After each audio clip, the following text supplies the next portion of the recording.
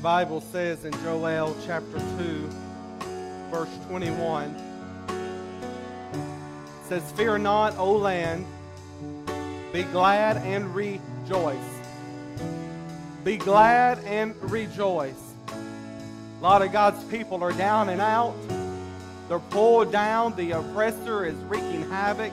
But He tells us here in His Word to be glad and to rejoice, because we as a church have got a reason to be glad. We as a church have got a reason to rejoice. It doesn't matter what's going on around us. It doesn't matter if things don't go the way we thought that they should have went. Just as the song before them that they were singing was, "You are perfect in all of your ways." He's perfect in all of His ways, even when we don't understand it. But chapter 2, verse 21 says, "Fear not, O land, be glad and rejoice, for the Lord will do great things." Did you hear me today? For the Lord will do great things. They're singing about it, and they're saying, "You're a great God. You do miracles so great. There is none that is like you." He will do great things. Let me tell you, He has done great things. He's doing great things. But this right here tells us, futuristically speaking, that He is going to do great things. You want to know what they are? Just read the Bible. Read the book of Acts. Those were great things then. But He's getting ready to do even greater things now. All He's looking for is a people that will dare to believe Him. That's all He's looking for, is people that will believe God is still God, that He's still up on the throne, that everything that we need today, He has already provided. Satan is trying to do all that he can to distract us. He's trying to do all that he can to hinder us and to deter us from what God has called us to do. But God is saying, "Fear not, be glad and rejoice, because the Lord will do great things." And I don't know about you, but I'm standing upon that promise. I'm standing upon His Word. He is going to do great things. Amen. Heavenly Father, Lord, we come to You today in the name of Your Son, Jesus. Lord, we thank You for this promise. Lord, we thank You, Lord, that You're still a God that is doing miracles. Lord, You do miracles so great, God. Lord, what You do, no other man can begin to duplicate. No other man can begin to create, because the miracles You do are from You and You alone, Lord. And we thank You, Lord, for the miracles that You're doing. We thank You for the miracles that You have done. But God, we stand upon Your Word today, God, and we believe You for the miracles that are going to come. And right now, Lord, we pray for Your people, God. Lord, there are needs in the hearts and lives of Your people, God. And some of them are in need of a miracle right now. But God, they've come to the right place, Lord. And Lord, You're reminding them today, Lord, that You do miracles so great, Lord. So God, I pray, let us believe You, Lord. Let us believe You, Lord. Let us get our eyes off of the situation, Lord, and let us get them upon You, Lord, and to believe You for that miracle. Because God, the miracle's on the way. The miracle's on the way that we're standing in need of. The miracle that we've been crying out for, that we've been praying for, it's on the way, Lord. God, let us not quit believing right now, because it's just in sight. Lord, the miracle's just within our hands, Lord. And the enemy wants us to stop right now, to stop us from receiving that miracle. But God, let our faith be strengthened today to believe You for the miracle, Lord, that You and You alone can provide, Father. Lord, we thank You, Lord. We thank You for what You're doing, Lord. We thank You for what You have done. But God, we thank You even more for what You're going to do, Lord. And we give You praise for it all. In Jesus' mighty, wonderful, and holy name, amen and amen. Hallelujah. Hallelujah. You may be seated. Amen. So glad that we don't serve a dead God. Amen. All the other religions of the world, whether it be Islam, whether it be Hinduism, whether it be Buddhism, you name it, it doesn't matter. All of the other religions in the world, they serve a dead God, amen? But we serve a living and resurrected Savior. We serve a God who was alive, who said that I have always been, I am now, and I forever shall be. And I'm so thankful for Him and to know Him, amen? Turn with us in your Bibles to the book of Ruth. Ruth chapter 1. And as you're turning there, again, we invite you to come. We are open. Some of you may have clicked in online and haven't heard the latest of news, but the church is open. Legally, it is right. The sanctuary is now open for all to come, not just here, but elsewhere, places of worship for which we give the Lord the praise.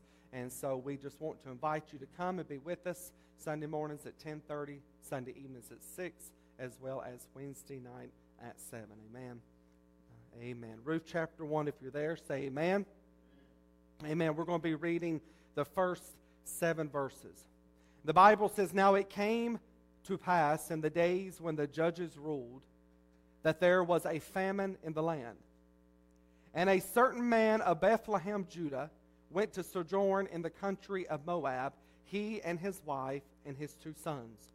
And the name of the man was Elimelech, and the name of his wife Naomi, and the name of his 2 sons Mahlon and Chilion, Ephraites of Bethlehem, Judah. And they came into the country of Moab and continued there.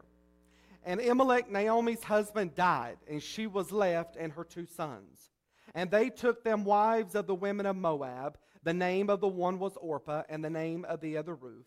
And they dwelled there about 10 years. And Mahlon and Chilion died also, both of them. And the woman was left of her 2 sons and her husband. Then she arose." And I want you to underline those 3 verses there. "Then she arose with her daughters-in-law, that she might return from the country of Moab. And for she had heard in the country of Moab how that the Lord had visited his people in giving them bread." Let me read that verse one more time, verse 6. "Then she arose with her daughters-in-law, that she might return from the country of Moab, for she had heard in the country of Moab how that the Lord had visited his people in giving them bread." And verse 7, "Wherefore she went forth out of the place where she was, and her 2 daughters-in-law with her, and they went on the way to return unto the land of Judah." I want to preach a message entitled this morning, "There is Bread in Judah." There is bread in Judah. And when seeking the Lord this past week for what he would have me to give, as I always do, the Lord dropped this into my heart, dropped this into my spirit. There's bread in Judah, and just took me right then and there to the chapter 1 of the book of Ruth.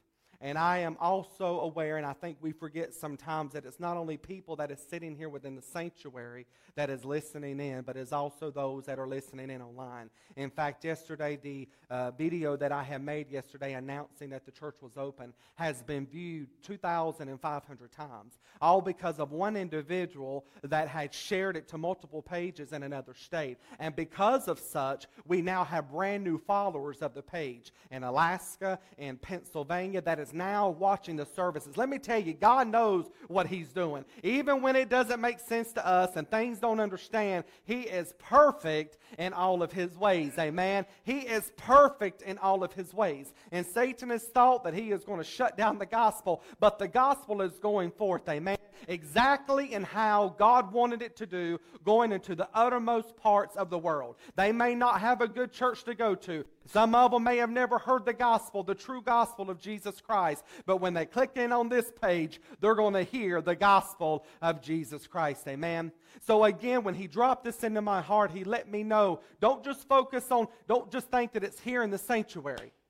It's those that are watching by the way of internet as well. Amen. So I want you to join in with me as we pray. And again, there is bread in Judah. Heavenly Father, Lord, we come to you today in the name of your Son, Jesus. Lord, we thank you for the presence of the Lord that we have felt in this house. Lord, we thank you for your Spirit that is here, Lord. Lord, your Holy Spirit is what makes the difference, God. Lord, your Holy Spirit is what convicts hearts. Your Holy Spirit is what draws hearts. Lord, your Holy Spirit is what heals. Lord, it is you and you alone, Lord. And we thank you that your Holy Spirit is here today, this morning, moving in our midst. Lord, your word tells us that where any 2 or 3 are gathered in your name, there you are in the midst. And Lord, I pray that we would remember that this morning, that you are here in the midst, God. And Lord, whenever you show up, whenever you're in the midst, it is because you desire to do a work in the hearts and lives of your people. So God, we ask, Lord, that you would move today. Lord, we ask, Lord, for the anointing of the Holy Spirit to rest upon our lips. Lord, that every word that is spoken would be saturated in your oil. Lord, that every word that would go forth, Lord, would not only, touch those that are here in the sanctuary, but those by the way of internet. And that, God, you would penetrate their hearts. Lord, that you would anoint their hearts and prepare them even now to receive your word. God, we take authority, Lord God, and bind Satan right now. And we take authority over every hindrance and every distraction. And God, I pray for this moment, Lord, for this moment right now, Lord, that, Lord, we would lay aside every thought, we would forget about everything and focus in upon your word. Lord, we'll forever give you the praise for it all. In Jesus' wonderful name, and everyone said, amen and amen. In the book of Ruth, it opens up with quite a chilling statement. Right here it tells us that it came to pass in the days when the judges ruled that there was a famine. Quite a chilling statement, a famine. And if any of us know what a famine is, and we've heard of it, it is a lack thereof, a lack of food. You read about it and you hear about it in countries around the world where there is famines of bread, where there is famine of food, and the people are malnourished, the people are emaciated, they're diseased because they have nothing to eat, and they're dying because they have no bread. And so here we see that this was what was going on in the place where Ruth and her family were at. Now, consequently, the book of Judges, it comes right before the book of Ruth. And we see here in verse 1 that it was in the days when the judges ruled. So a lot of people think that Ruth and Judges were put together because this family was part of this time when the 7 judges were ruling Israel, that God would raise up again and again. So at the opening of Judges, we see where Joshua, who had been faithful to God and faithful in leading Israel the right way, he had been faithful to the call that God had told him to do. But when he died, we see that nevertheless that the people began to stray and to serve other gods. And we find in chapter 2 of the book of Judges, the children of Israel, if you read that chapter, and in fact the whole book of Judges, it is a grim story of the people of God. How they were forsaking the Lord. God had just performed miracles for them. God had just brought them out of Egyptian bondage, and yet they were forsaking the Lord and turning to other idols. And God had proven himself. Think of this. He had proven himself to them time and time and time again to have been faithful. But nevertheless, they would return their back on Jehovah and would go their own way. In fact, throughout the book of Judges, you will find this particular phrase, and the children of Israel did evil in the sight of the Lord. And think about this. These were God's people who had been brought out of Egyptian bondage, and he says, and the children of Israel did evil in the sight of the Lord. You see, this span here of 200 years, Israel's rebellion against the Lord and their corruption was taking place, where they were literally acting like the Canaanites instead of acting like who they were called to be, and that's God's children. Now, does this not sound familiar in the day and hour in which we're living in? God's children are called to be a holy people, as the Bible tells us, a people that are set apart. But the statement has been made, and you have heard it said again and again, and it ever rings true, especially in the day and hour in which we're living in, where it's hard to tell the saint from the sinner. We got so many people that are professing Christianity, that are professing to be the children of God, that are professing to be a part of the church, but yet their lifestyles are not reminiscent of their claims. In fact, we got those in leadership within our government that wants to talk about faith and wants to talk about how they miss congregations, and they talk about this and they talk about that, and they raise their hands and they claim the name of Christianity, but yet they are for the murder of unborn children. Don't tell me you know Jesus Christ when you stand for same-sex marriage, you stand for transgenderism, and you also stand for the abortions of children. But yet we say we're saved and that we know the Lord. Let me tell you, you don't know the Lord if you stand for that which is contrary to the Word of Almighty God. And what we see today is exactly what was taking place all throughout the Old Testament with the children of Israel. So if one wants to know how God deals with the church when they go into rebellion, all you have to do is read the Old Testament and you will get a clear picture of what happens each and every single time. So the evil that they were committing was that they were following after other gods, and the anger of the Lord was against them. And so God would allow them to be turned over into the hands of the enemy. You want it that way, so be it. I'm going to turn you over into the hands of the enemy, because they had forsaken the one who was responsible for their blessings. Israel had forsaken who God was and what God had done, and they began to lift up other idols, and they began to worship these little gods, the little gods, and they had forsaken the big God, amen, Jehovah. So we see from the very beginning that when they started turning to the Lord, when they would turn back, He would extend mercy to them. And He would raise up judges in that day to deliver them from the enemy's hands. Now you have to understand, these judges that God had raised up, and there were 7 of them. And if you read through the book of Judges, you will see how God used each and every single one of them in a miraculous way. But He would raise them up to judge the nation of Israel during the times of going after other gods. And again, the result was, and will always be, you fall in the hand of the enemy. When you forsake the Lord, you fall into the hand of the enemy. But each and every single time, because of the Lord's mercies, He would deliver them. When the judge He would raise up, and Israel would begin to turn their heart back to Him, He would deliver them out of the enemy's hand. So time and time again, He showed mercy to them. There's nothing there's not a truer statement that could be said that God is a merciful God. He has extended and showed mercy unto me. He has extended and showed mercy unto you day in and day out. And we better be thankful for His mercy. The Bible tells us in Lamentations that it is new each and every single morning. You might have used up all the mercies yesterday. You might have failed tremendously the Lord yesterday. But let me tell you, when you got up this morning, new mercies was applied for you, was applied for me, amen? So again, 7 times this would happen. Israel would sin, God would judge, Israel would repent, and God would deliver. That's what was going on.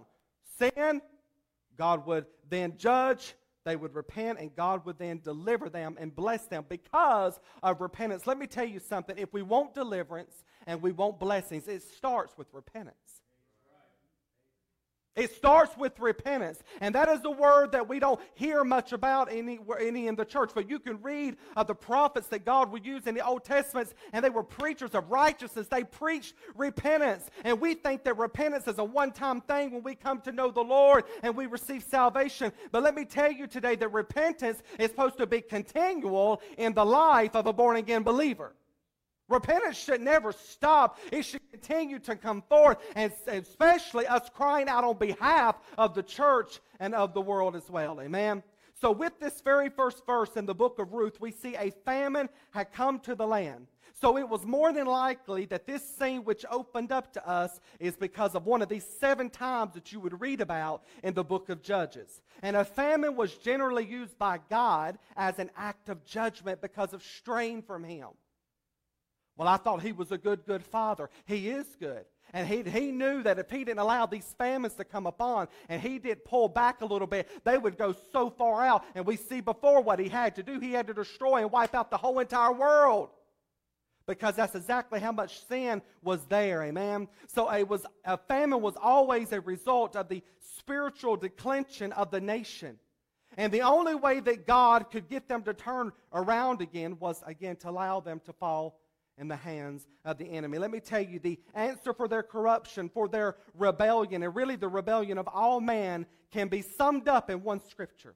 Now let me say that again. The rebellion of all man, the corruption of all man, can be summed up in one verse, and it's the verse that ends the book of Judges in chapter 21, verse 25, and it says, "In those days there was no king in Israel," hear me, "and every man did that which was right in his own eyes." That's the reason why there is rebellion in man. That is the reason why you see the corruption today, because man does what man thinks is right.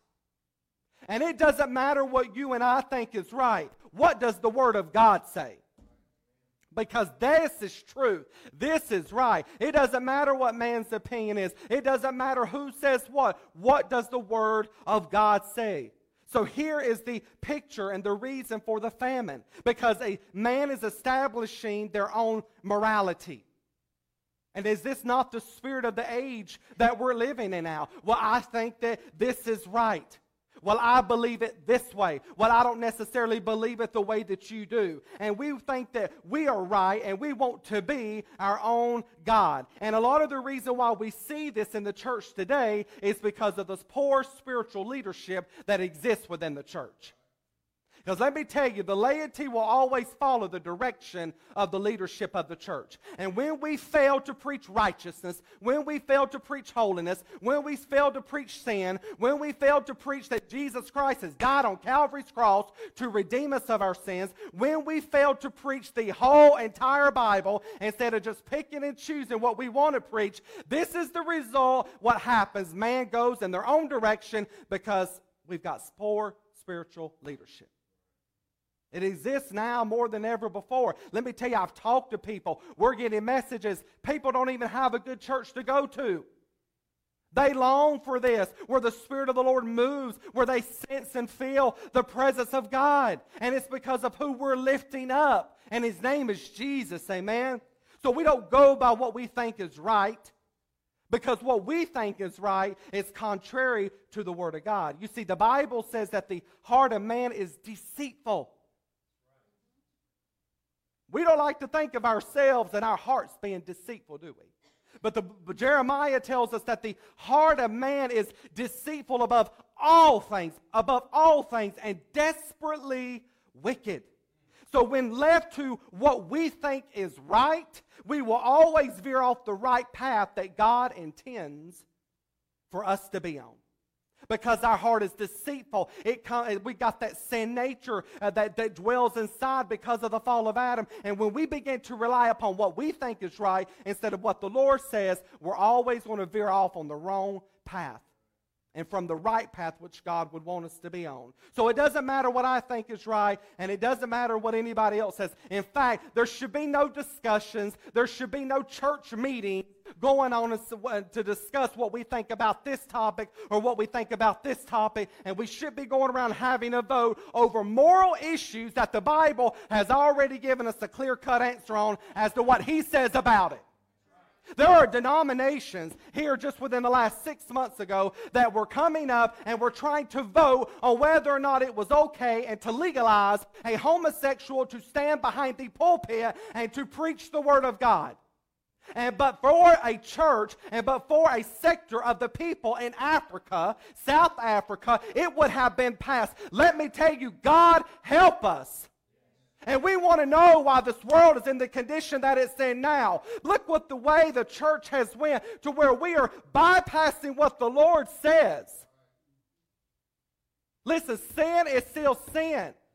And that doesn't mean because we preach against sin that we hate the sinner. No, we don't hate the sinner. We love the sinner. What we hate is the sin because we know what it will do to the lives of people. It destroys.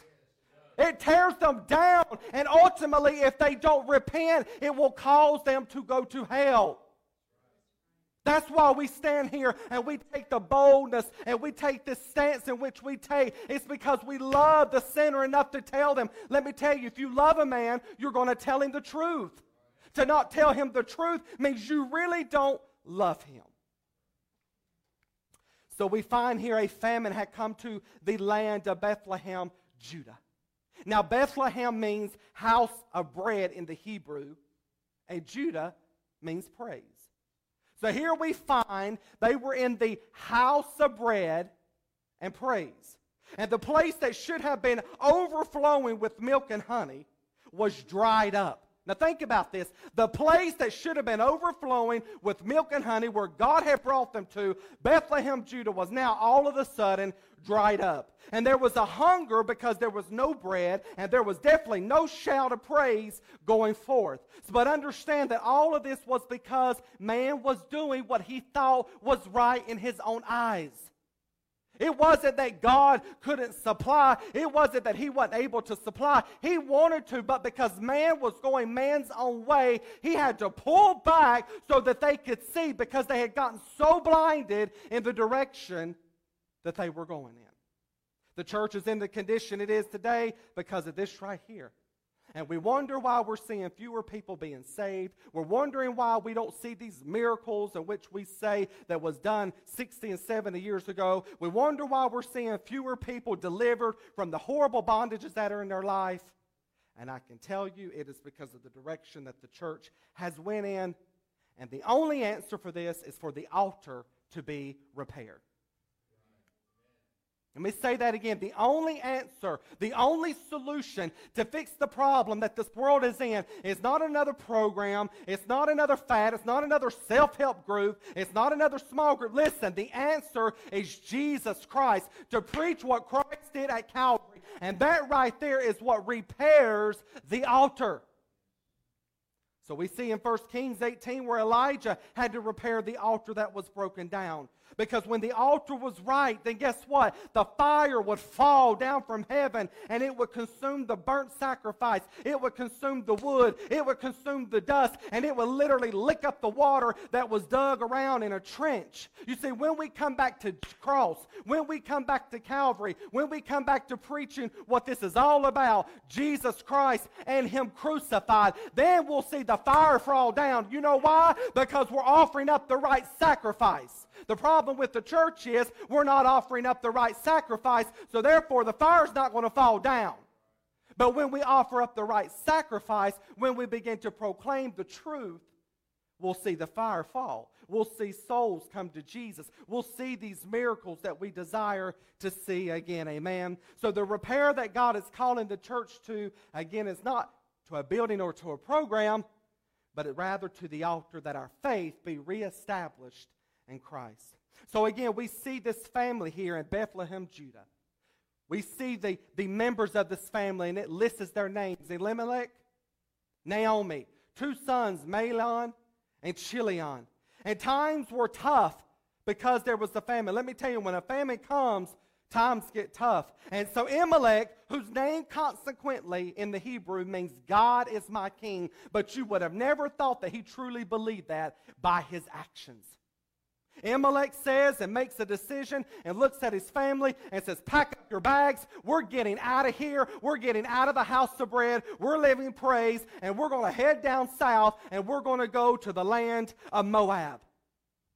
Elimelech didn't seek the face of God. Elimelech did not pray. He wanted to do what only he wanted to do. And so he took matters into his own hands because things got a little bit tough. And instead of seeking the face of God, in which God would have told him, you stay right here, you stay where you belong, you stay where I've called you to, he picks up, because he's going by what he thinks is right, and he picks up his whole family and says, we're getting out of here, we're going to Moab. Doing what he thought was right. Doing what he thought was best for his family. Can I tell you that Proverbs 14 and 12 says, there is a way that seemeth right unto a man, but the end thereof are the ways of death. Just because it seems right does not mean that it's right.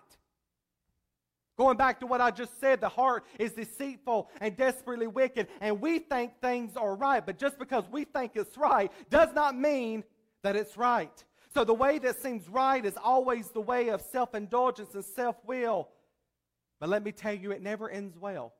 In fact, all of the different ways of death come from the common place, and that common place is self.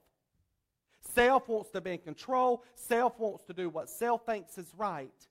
And that is the reason why it always leads to destruction. You see, we do not know what is best, only He does. And that is exactly why Christ said, if you're going to follow me, the first thing you've got to do, if you're going to truly follow after me, is you got to deny yourself. Because if you don't deny yourself, you're going to get yourself into a whole big bunch of trouble.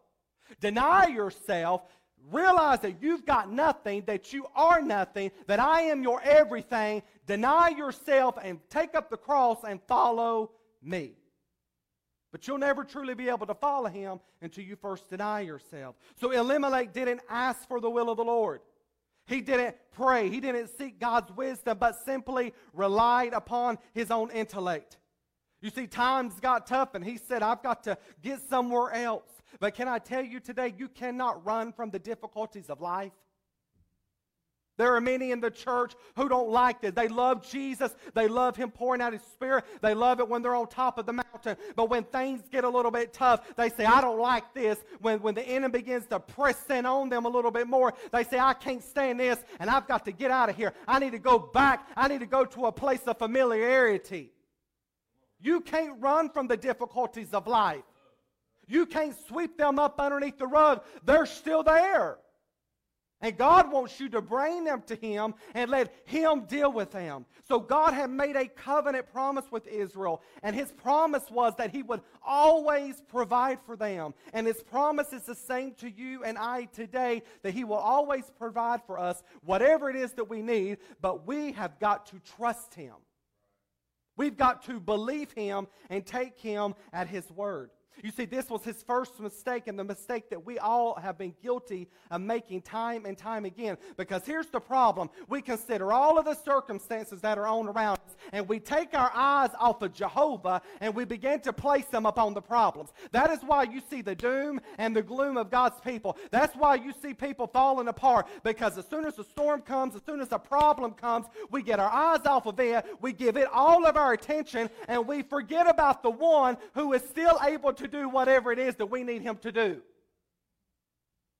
And God's saying, hey, it's time to stand upon my word. Because if you try to live this life by feeling, you're in deep trouble. You've got to live this life. The Bible says the just shall live by faith. So Elimelech was running to another king. Remember, I said his name was My God is My King, but you would have never thought it, and in fact found himself running unto another king of another kingdom to get bread. And he says, we're going to Moab. We're getting out of the house of bread and praise. Now you have to understand, Moab was a country, was a place that was forbidden by God for God's people to go to. They were never supposed to go to Moab. They were never supposed to even go and visit. They weren't supposed to have anything to do with it. Moab was a country, and it formed, if you read back, I believe it's in Genesis, where it says that the descendants of Lot, it came from the descendants of Lot. Remember, it was where his daughters had an incestuous relationship with his father, had become pregnant.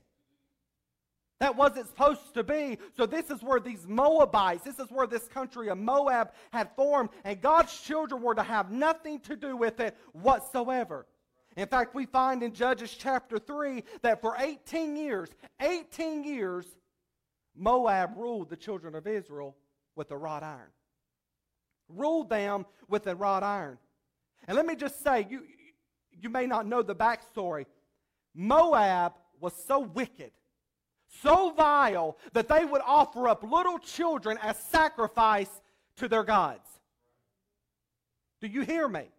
They believed and worshiped the god Shemoth.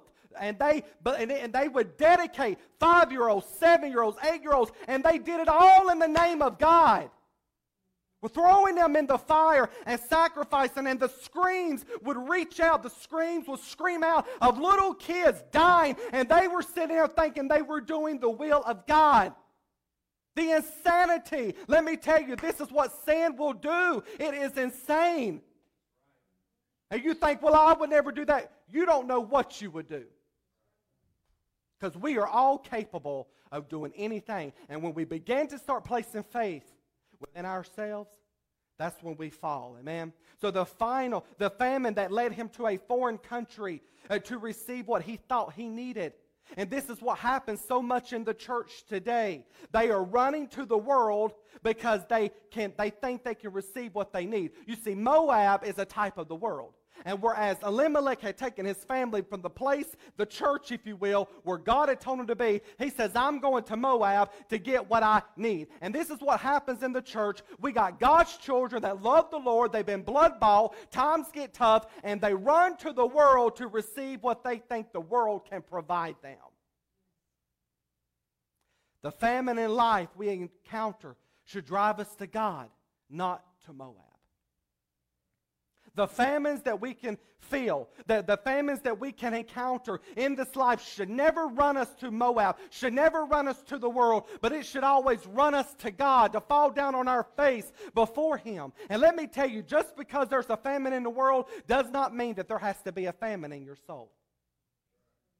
Because there's a famine going on in the world today. There's a famine going on in the church world today. But I'm so thankful that even though there's a famine there, I don't have to have a famine in my soul. The Bible says that I can pull up, as I preached last week, to the table of grace, and I can be filled up each and every single day. I don't have to be in want. You don't have to be in want. He's not lacking anything that you need. So regardless of which direction the world's going, regardless of how many in the church is going, you can be full of Him and have as much of Him as you want.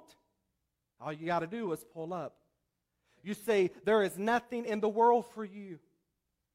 And I say this because I believe with all of my heart that there are many in the church right now, and because of all that is going on, because we're living in the last days, the enemy is doing all that he can to try to rob people of their faith, and they are at the crossroads of life and wondering whether or not they are going to continue on with the Lord or go back to the ways of the world.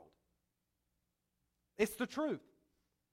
With two directions. And you can either continue on with the Lord or you can go back to the way of the world. And there are many right now that is within the church that are seriously contemplating on getting off on the wrong path because they don't like what they're encountering. And this over here looks good. This over here seems comfortable. This over here is familiarity. And the enemy is painting a pretty picture, putting a pretty ribbon all the way around it. But the inside of it is poisonous. And we're not to travel down that road. You see, many times, again, the Christian thinks that the world has it better, but nothing could be further from the truth.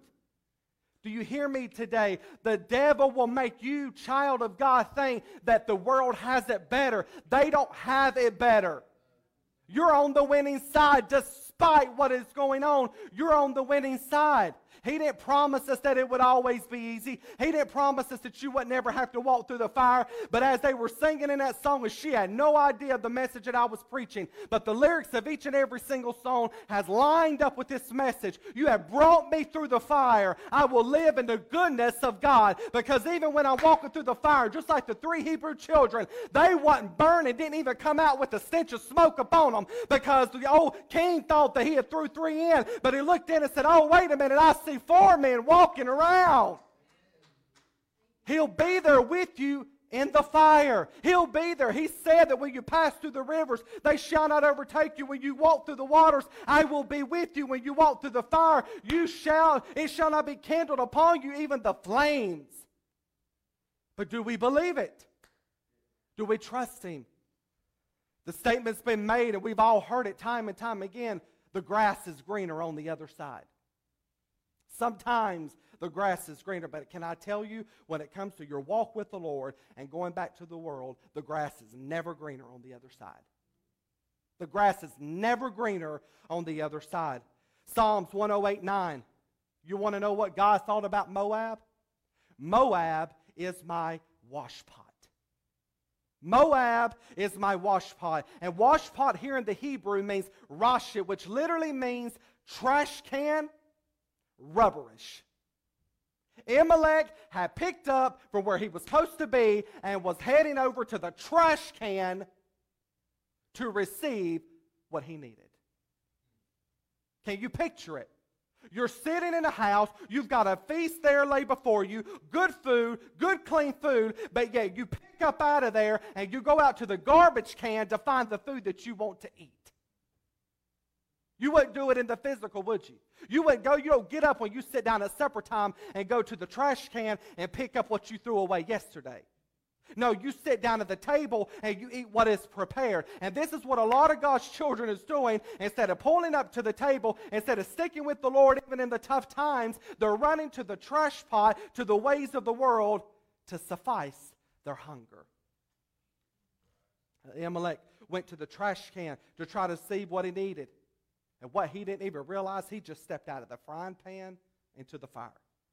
He just went from bad to worse.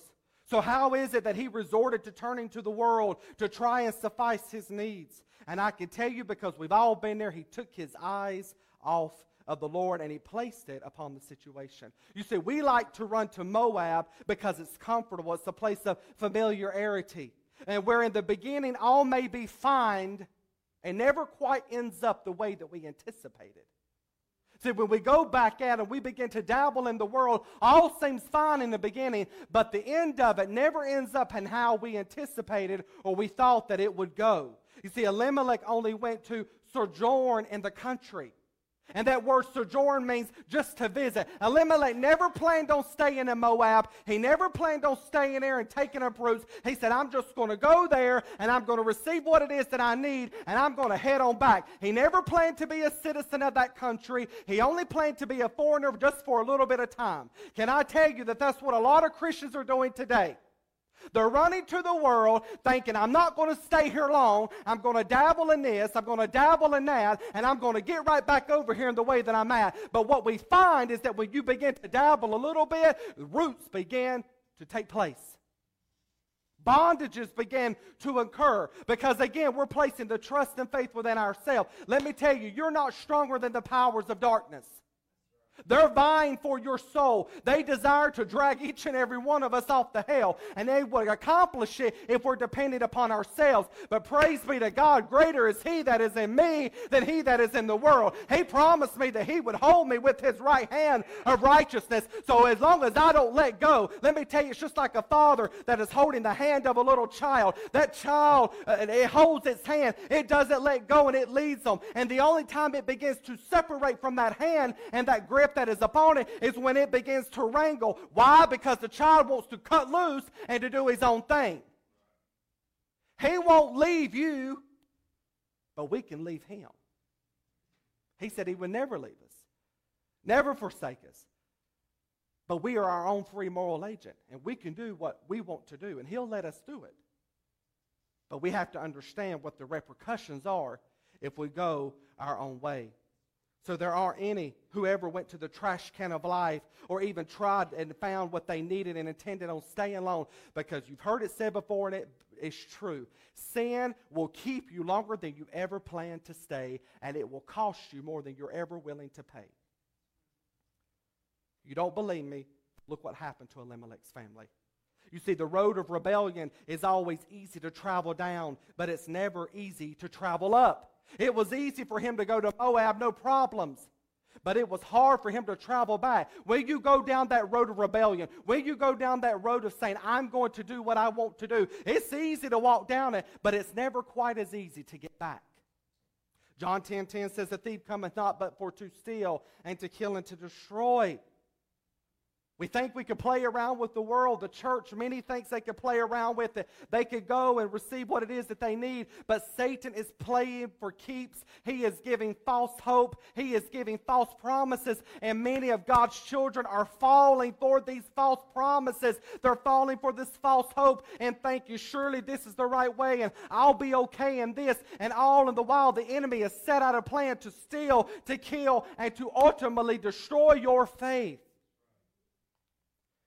But I'm thankful that when you go to Jesus,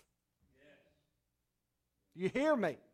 You don't go to Moab. You don't go to the ways of the world. But when you're in need, but when you go to Jesus, you will find the opposite. Because the Scripture goes on to say that you will find life and life more abundantly.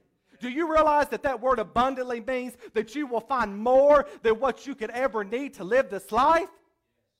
We just got the first fruits of His finished work at Calvary. But it's more than enough to be able to live for Him and to walk in victory and to enjoy that abundant life that He has came to give us each and every single day. You see, there is an advantage of serving the Lord that the enemy doesn't want us to know, that despite our failures, that despite our mess-ups, He will never leave us nor forsake us, and again will continue to provide for us exactly what it is that we need. But the enemy don't want us to know that. He don't want us to believe that. that. He wants us to look like we're all alone, that we've been forsaken, that He's took His eyes off of us. But let me tell you, He's a good, good Father. Yes, you are. Yes, you are. You're perfect in all of your ways. I may not understand what's going on. I don't understand the reason why we have to walk through these valleys. But God is perfect in all of His ways. And if you'll trust Him, I promise you will come out stronger and know Him in a way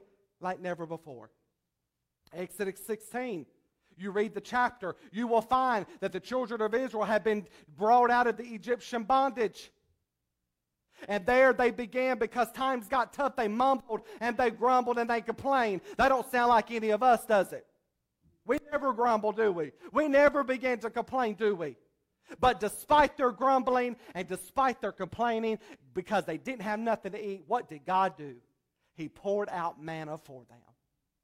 Because He remembered His covenant that He made with His people. Amen. So we see that Elimelech leaves. He brings to the country. And we find here in verse 3 that Elimelech dies. He stepped out of the will of God. He stepped into the world. And Elimelech dies, leaving Naomi widowed to raise 2 boys all upon her own. And she raises these boys in a land where they don't know the ways of the Lord. Hear me.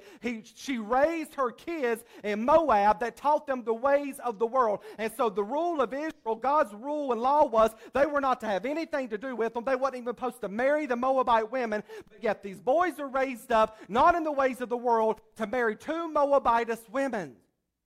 Let me tell you, fathers, and I'm one myself, and those of you that are watching, be careful in what you do, because you're dragging your family right behind you. Because if we, as the priests of the home, go in the wrong direction, guess who's falling in right behind us? Your wife and also your children. So again, the Bible says that they didn't serve Jehovah, and they weren't raised in the ways that they should go. And they married, we see Orpah and Ruth. And what originally was supposed to have been just for a few months ended up turning into a decade of disobedience. What should have been just for a little bit of time ended up resulting in a whole decade of disobedience. So why didn't Naomi turn and go back when Elimelech died? When Elimelech died and she realized, oh my God, we're out of the will of the Lord, why didn't she turn back and go back to where she come from? Probably for the same reason why many will not go back to the Lord when things go south, because of their failure to admit that they were wrong. They failed to admit that they messed up, that they went the wrong direction. And we let pride keep us from going back, and instead will stay us in the place of emptiness and pain. The Bible goes on in verse 5, says, then if that wasn't bad enough that her husband died, Mahlon and Chilion also died as well. One decision, one wrong move by one man resulted in Naomi ending up widowed and a mother of 2 dead sons. That's what wrong move, going to the world, would do. Elimelech dies, her 2 boys dies, and now she's standing over 3 graves, crying her heart out, all because they went to a place they had no business going to. I'm trying to get you to see, because the enemy is taunting out lies. It doesn't pay to go the way of the world. If you don't believe me, ask Elimelech today. If anything, he could look at you and say, if he was able to, don't do what I done. Because it costed me my life. It costed me my children's life. It costed my wife to be here all by herself.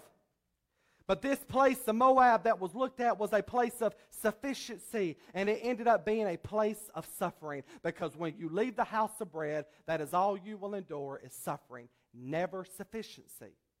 The world will never suffice to you. The world will never give to you what you need. It will only cause you pain and suffering.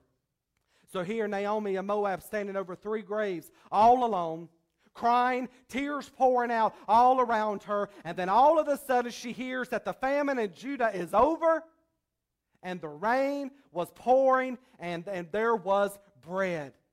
So instead of having a pity party when things went bad, which is what Naomi could have done, which is what we like to do sometimes, is have a pity party, Naomi gets up, she dries the tears out of her eyes, and she said, you know what? I'm tired of staying here in Moab. I'm not going to continue to stay here where I'm at. I'm getting up, and I'm going back to Bethlehem, Judah, where there's bread, where God's pouring out. She had to make the decision. She could have stayed there, and ultimately where she would have died. But she said, I'm not going to stay here. I'm going to go back to where I came from. You see, we've all messed up, and we've removed ourselves from where God has told us to be. But again, we don't have to stay there. We can turn back to Him. Amen? So John 6:35 says, and Jesus said, I am the bread of life. He that cometh to me shall never hunger, and he that believeth on me shall never thirst. Let me tell you, what a promise. You're hungry? He's the bread of life. The things of this world will never suffice you, but when you partake of Him, He said, He's the bread. You will be full. You see, hearing of the bread does not fill the appetite or fill the longing you have. In fact, Naomi heard about this, but guess what? Her appetite would have never been filled had she not have went on. So hearing about it is just not good enough. We can hear about salvation. We can hear about as Christians going to Jesus to receive what it is that we need, but hearing about it is not good enough. We've got to make a decision to get up and go receive what it is that we need from the Lord. But how many times do we sit down and we deny the Lord from moving in our lives, whether it is because of unbelief or because we're angry or because we don't like what is going on around us, and we are right exactly where the enemy wants us to be, when all of the time He's saying, I have what you need, just believe me. Turn to me. Come to me. She said, God's got blessings. He's got bread, and He is pouring out in Judah. Let me tell you, I thought about this, and I said it one time before. As she heard about the bread being poured out of Judah, I want the people of Yadkin County to hear that God is pouring out bread here in Yadkinville. I don't want just Yadkin County to hear it. I want Iredell. I want Davie. I want this whole state. And as other people are clicking in, they're hearing that there is bread here in Yadkinville. That's what I want to be heard. The greatest thing that could be said about this church is not how big it is. It's not how beautiful we sing. It's not how well that we play the instruments. But it's the fact that the Spirit of Almighty God is here. His presence is here. He's moving in the hearts and lives of His people. He's pouring out. God's people are receiving what it is that they need. Oh my God, I've got to get over there. I don't know what's going on, but I've got to get over there and receive what it is that I need. For some of you that are watching by the way of camera, and I believe it and I know it, you said you've been tremendously blessed and you are within driving distance. You need to get here. It's not the same sitting at home. Get here with your brothers and sisters in Christ. See, it's time for some of us to get up and go. That's why I told you to underline those 3 words in verse 6. Then she arose. See, it's time for us to get up and go receive what it is that we need from the Lord. We're all in need of the Lord today. We're all in need of what He only has to provide. But we've got to get up and get moving. 2 Kings chapter 7 verse 3, we see the story of the 4 leprous men. And what is it that they said? Shall we just sit here until we die? Why stay here until we die? Either way, we don't have any chance. But let me tell you, when they went, they lived. Why are you wanting to stay in the place where you're at? You don't have to die in Moab. You can live in Judah, amen? She didn't care about what people thought or what her situation was. She just knew that she had to return to where she come from. See, she was returning to where her need was always met, where she was never in want before. So you may be asking, what is it in this bread? What is it that He's pouring out? He's giving out forgiveness.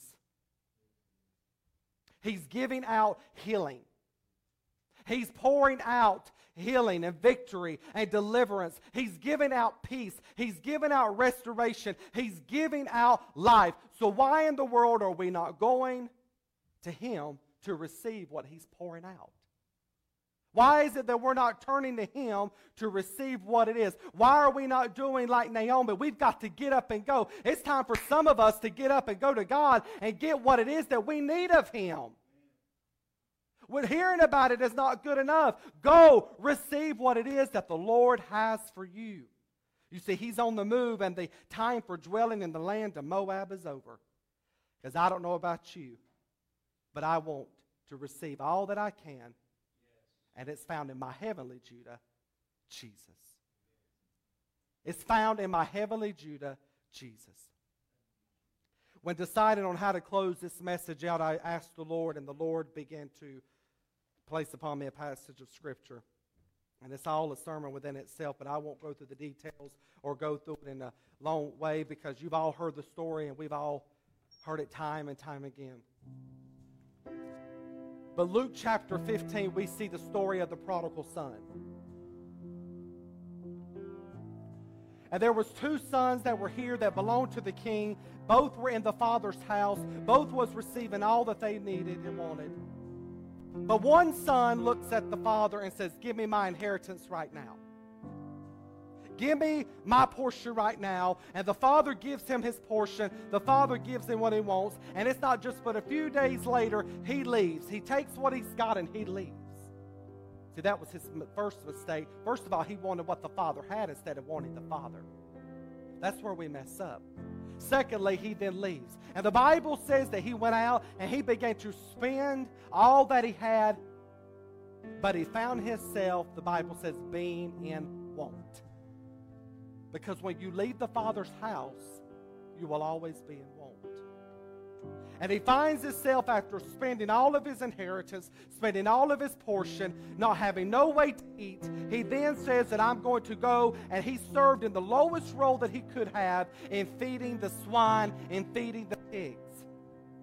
And in fact, things got so bad that not only was he there attending the pigs, but he found himself eating the same thing that the pigs were eating. That's how low sin can take you. It takes you to the depths of it is horrible, it's dastardly. But then all of a sudden, and that the fact that he was in the place that he was in was the same reason why Ruth was. There was a famine. There was a want. But what he did was the same thing that Naomi did. He said, I'm going back to my father's house.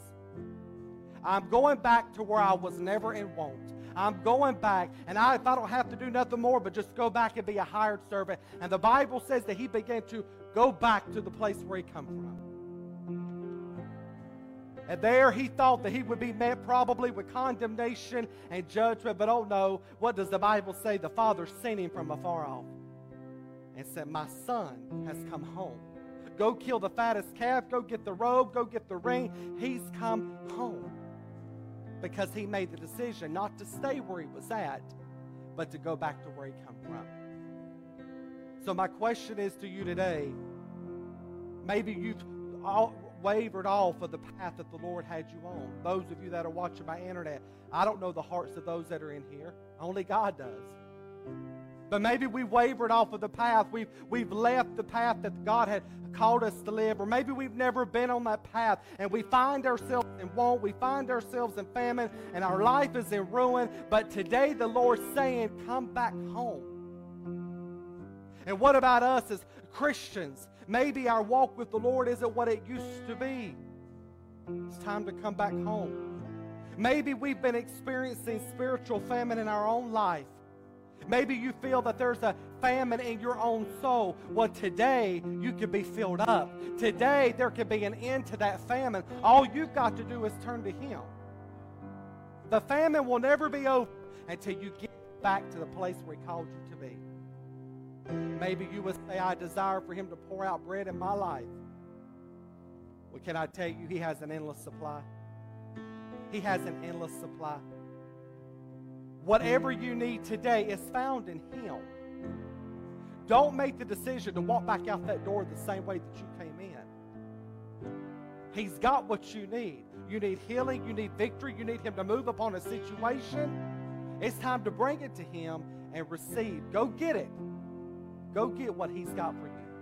So as He begins to play whatever it is that He plays, I just simply ask you to respond to the drawing of the Holy Spirit. That whatever it is that you may need, come to these altars and let Him give to you what only He can provide. Amen.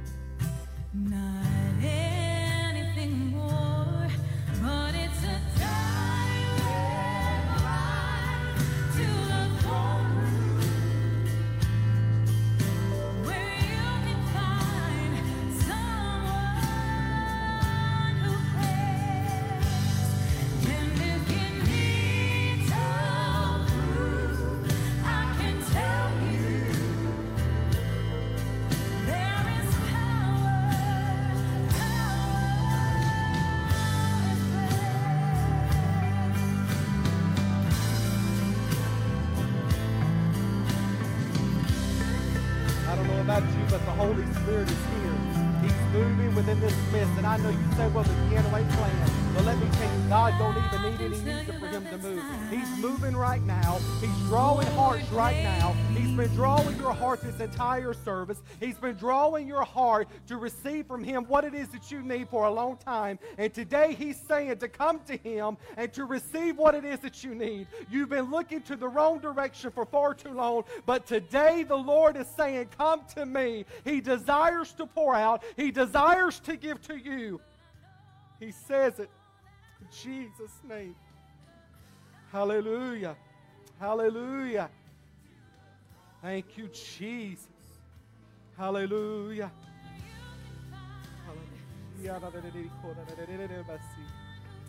Jesus.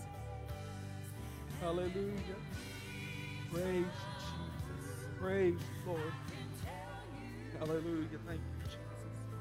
Thank you, Jesus. Lord, we worship you, Lord. Have your way, Holy Spirit. Have your way, Holy Spirit. Hallelujah, Jesus. Lord, we praise you, Lord. Oh, Lord, we thank you, Jesus. Oh, thank you, Lord Jesus. Hallelujah, hallelujah. Thank you, Jesus. Praise you, Lord. Hallelujah. Hallelujah. Thank you, Jesus. Hallelujah. Praise you, Lord. Hallelujah. Thank you, Jesus.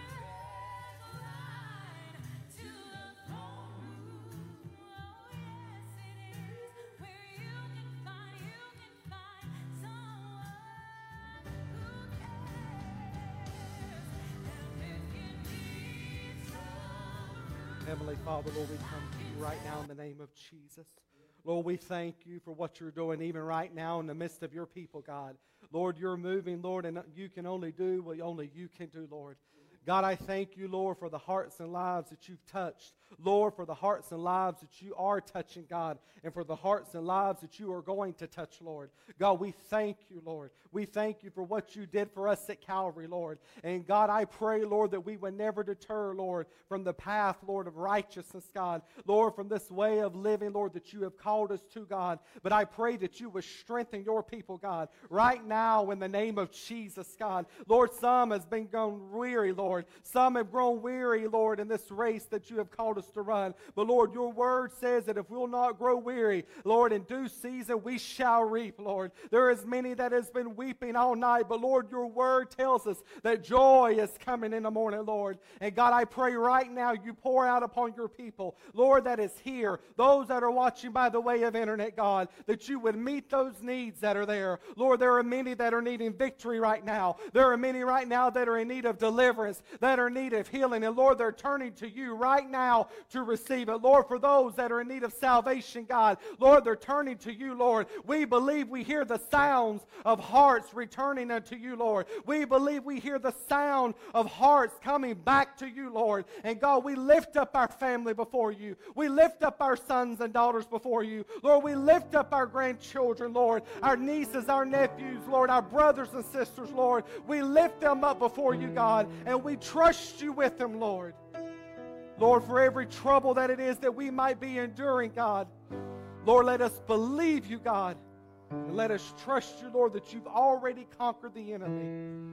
Lord, I thank you, Lord, for what you've done this day, Lord. I thank you, Lord, and I pray that your word continues, Lord God, to go with your people, Father, when they leave this place, Father. Lord, we thank you, Jesus. Just worship his name right now, saints. Just worship him for who he is. He's holy. He's holy and he's righteous.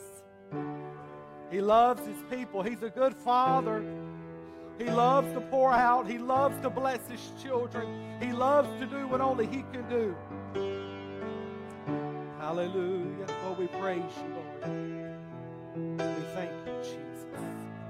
Lord, we honor you, Lord. We give you all of the praise, Father. Hallelujah.